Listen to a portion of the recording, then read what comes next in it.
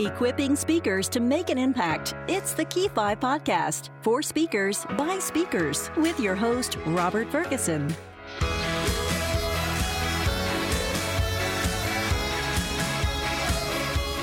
Welcome to the Key 5 podcast for speakers by speakers.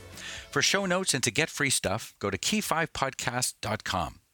Today, we're talking with Carol Linden, who provides keynotes and workshops for teams in the corporate environment and is the author of The Job Seeker's Guide for Extroverts and Introverts. Let's get started. So, Carol, tell me, how did you get started in the speaking business? Robert, that's a funnier question than you realize because I really came in the back door. I had learned the employee attraction method as opposed to a sales method for small business owners to bring clients to them. And one of the ways you do that is you go out and you offer value for free. You give a talk, you circulate a sheet, offer to do free one-on-ones with a certain number of people who sign up. And I was doing that. And I got more and more invitations, and I really enjoyed it. And then it was like, duh, I could have had a V8. I realized, wow, I could do this for a living. So I got serious about, okay, let's not just build a training and consultancy practice. Let's build a speaking speaking line of revenue, and get out there and enjoy doing speaking gigs. That's fascinating, Carol. When I think of how many people say they're afraid of speaking, it sounds like you fell into this thing. I like this thing. That's cool. Exactly. I get it that supposedly there are more people afraid of speaking in public than dying, which astonishes me.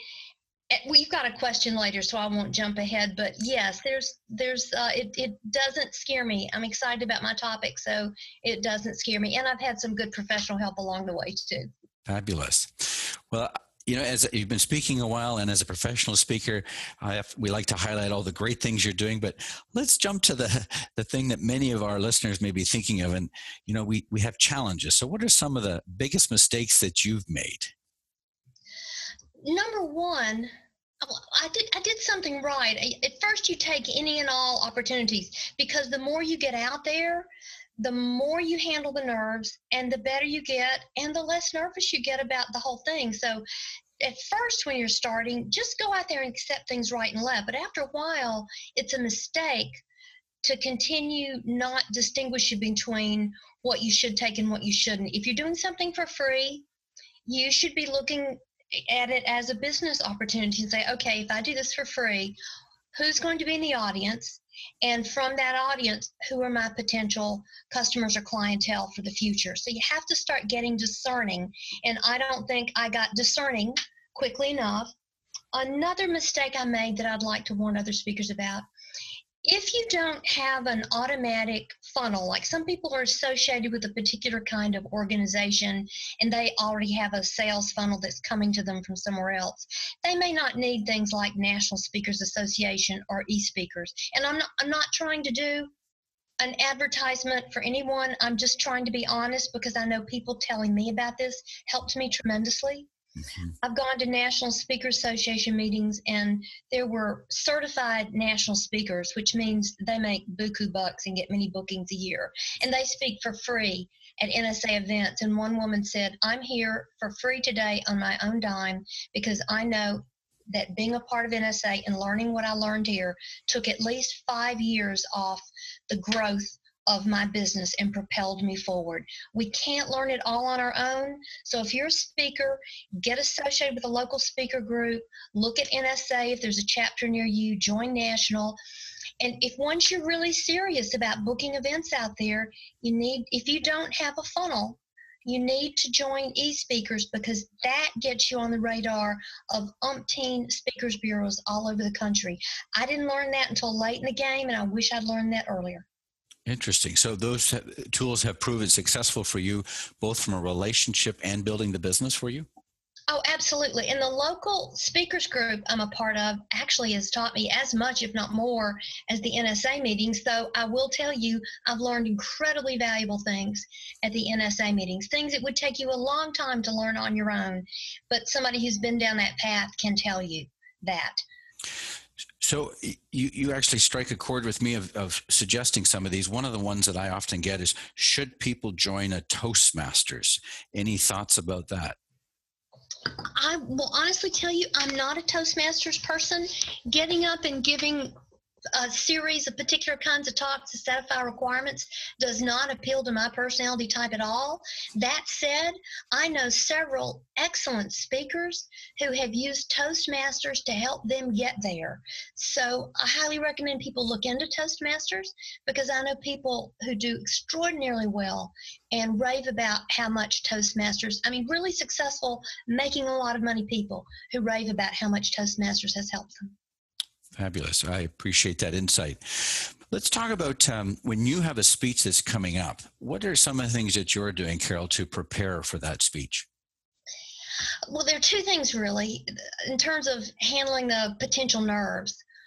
One is you really communicate well with the person on the ground there, the meeting planner, the host, whoever, and you get all those logistics nailed down and taken care of. The last thing you want is to have logistics go wrong at the last minute, to not have your slide clicker, to not have a particular kind of cord that attaches you to their projection equipment. Depending on how big or small the venue is, the bigger venues have the more experienced staff. You're less likely to have problems. The smaller venues, you may be somewhat on your own making it work. So get the logistics right. That will reduce a lot of nervousness.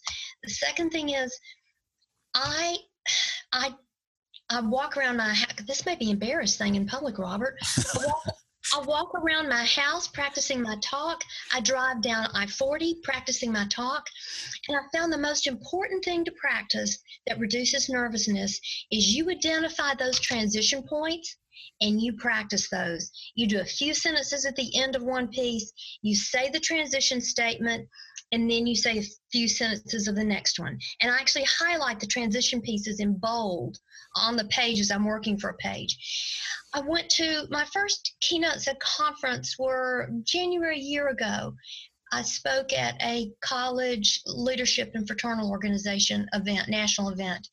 And I, for the first time in my life, twice, because I had two different papers accepted, I spoke without a single note card or piece of paper in my hand for a solid hour, and I did it 2 days in a row, two different talks. I'd never done that before, but what makes that possible is doing the note cards or the pieces. Actually, I use pieces of paper with bold for my transitions. It's doing that over and over and over again. Adults don't like to hear, and I know because I'm an adult teacher, adults don't like to hear the word practice. They think athletes are the only people who have to practice. But higher level activities by professional adults need practice too. So going around saying it, doing it over and over and over again out loud. It's not good enough to just do it in your head. Do it out loud over and over and over again. I am not naturally gifted at memorization.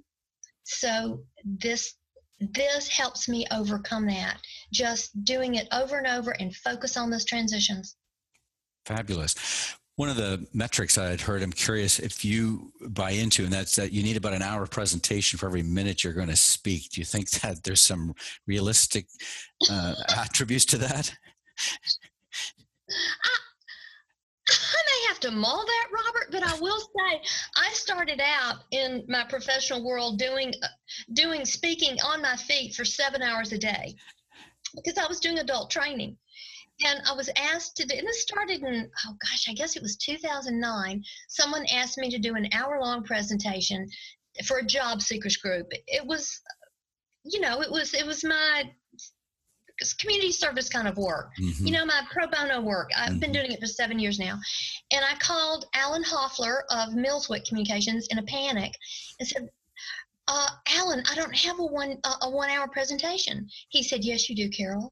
You have a 15-minute presentation. You have a 30-minute presentation. You have a 45-minute one, an hour one, a 90-minute, a 2-hour. Are you getting the point, Carol? I said, point taken, Alan. So I looked in my materials and I found something that I believed I could be useful to them. The worst thing you can do in 1 hour is try to shrink everything down and just do a data dump on them. That's useless. So I will look in my material. I will find something that I can do something useful and people can walk out of the room and something can be different about their lives because they heard me for that hour. So there may be some truth. I've got like 3 days worth of trainings, and all of that is fodder for me when I have to do a 1-hour keynote. So you may have taught me something here, Robert. That's brilliant. I love the approach that you've taken to that. That's pretty neat. So if you step back in this period of time that you've been speaking, Carol, are there others that you've modeled your style after, or is there a speaker that you admire out there? Oh, there are too many speakers I admire to name, but I will say this. I think my style is what it is. I'm passionate about my topic, and I'm very earnest in that I want to help people communicate better, understand differences in people so that their days are less painful at work and more productive, and their relationships are more joyful. So that really is my speaking style. I'm just passionate about what I do. I will say studying with Alan Hoffler took me from the level of someone who just had a good heart and was passionate to someone who could use good speaking practices and elevated the level tremendously of the quality of how I could deliver that message. Not my style so much as the finer points, not saying making eye contact with people. Alan he's my mentor for this lifetime for speaking skills. Fabulous. Well, you've given him real kudos here. I'm sure he appreciates that. So of all the things you've learned there, is there one key thing that you would recommend to speakers that you'd like to share?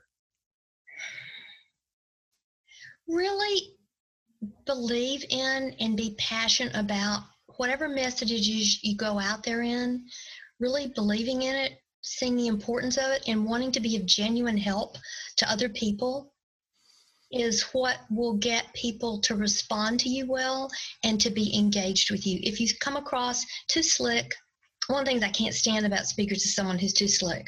I'm not talking about good professional style. I'm talking about a slickness, like they're trying to pull one over on you. If you come across as trying to get one over on people or try to sell something that's not to their highest good, I think people can smell that a mile away. Oh, gosh, here I am mixing metaphors, Robert. My English teachers are turning over in their grave. But being genuine and believing in it and really sharing something with people that is going to be of help and service to them.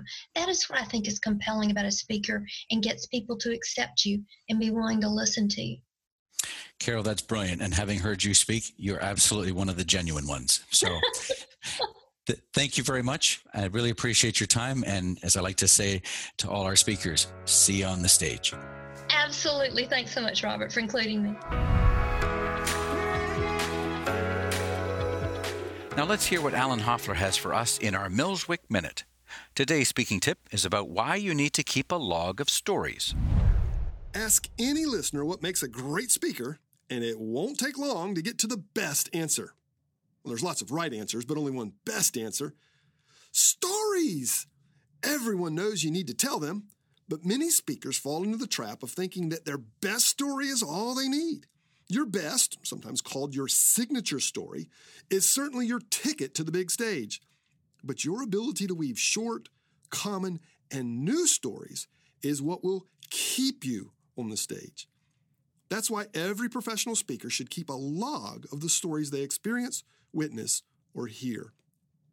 Log enough of the story to jog your memory, like airport story when we were dating, and what points you can draw from that story. The importance of clear communication, or the power of assumptions. Then, when you are struggling for content, you can search your index for great material, and it makes you a sharper observer as well. I'm Alan Hoffler, and this is your Millswick Minute. Thanks, Alan. We all love a good story, especially memorable ones, like the speaker I met who had a broken leg. He was presenting in front of 1,200 people, and as he started a short video, backed up out of the way and fell off the stage. Ouch. On our next Key 5 podcast, I'll be interviewing Kevin Snyder, a professional speaker, author, and speaker coach who's also a skydiver, pianist, and karaoke enthusiast. I hope you can join us. To listen to all of our podcasts and learn more about our guests, go to key5podcast.com. That's KEY and the number 5 podcast.com. And remember to enter your name for a chance to win a copy of Alan's book, Presentation Sin. At the end of every month, we're giving away a book. So go to key5podcast.com today. Thanks for listening. This podcast was produced by your local studio. For more, go to key5podcast.com.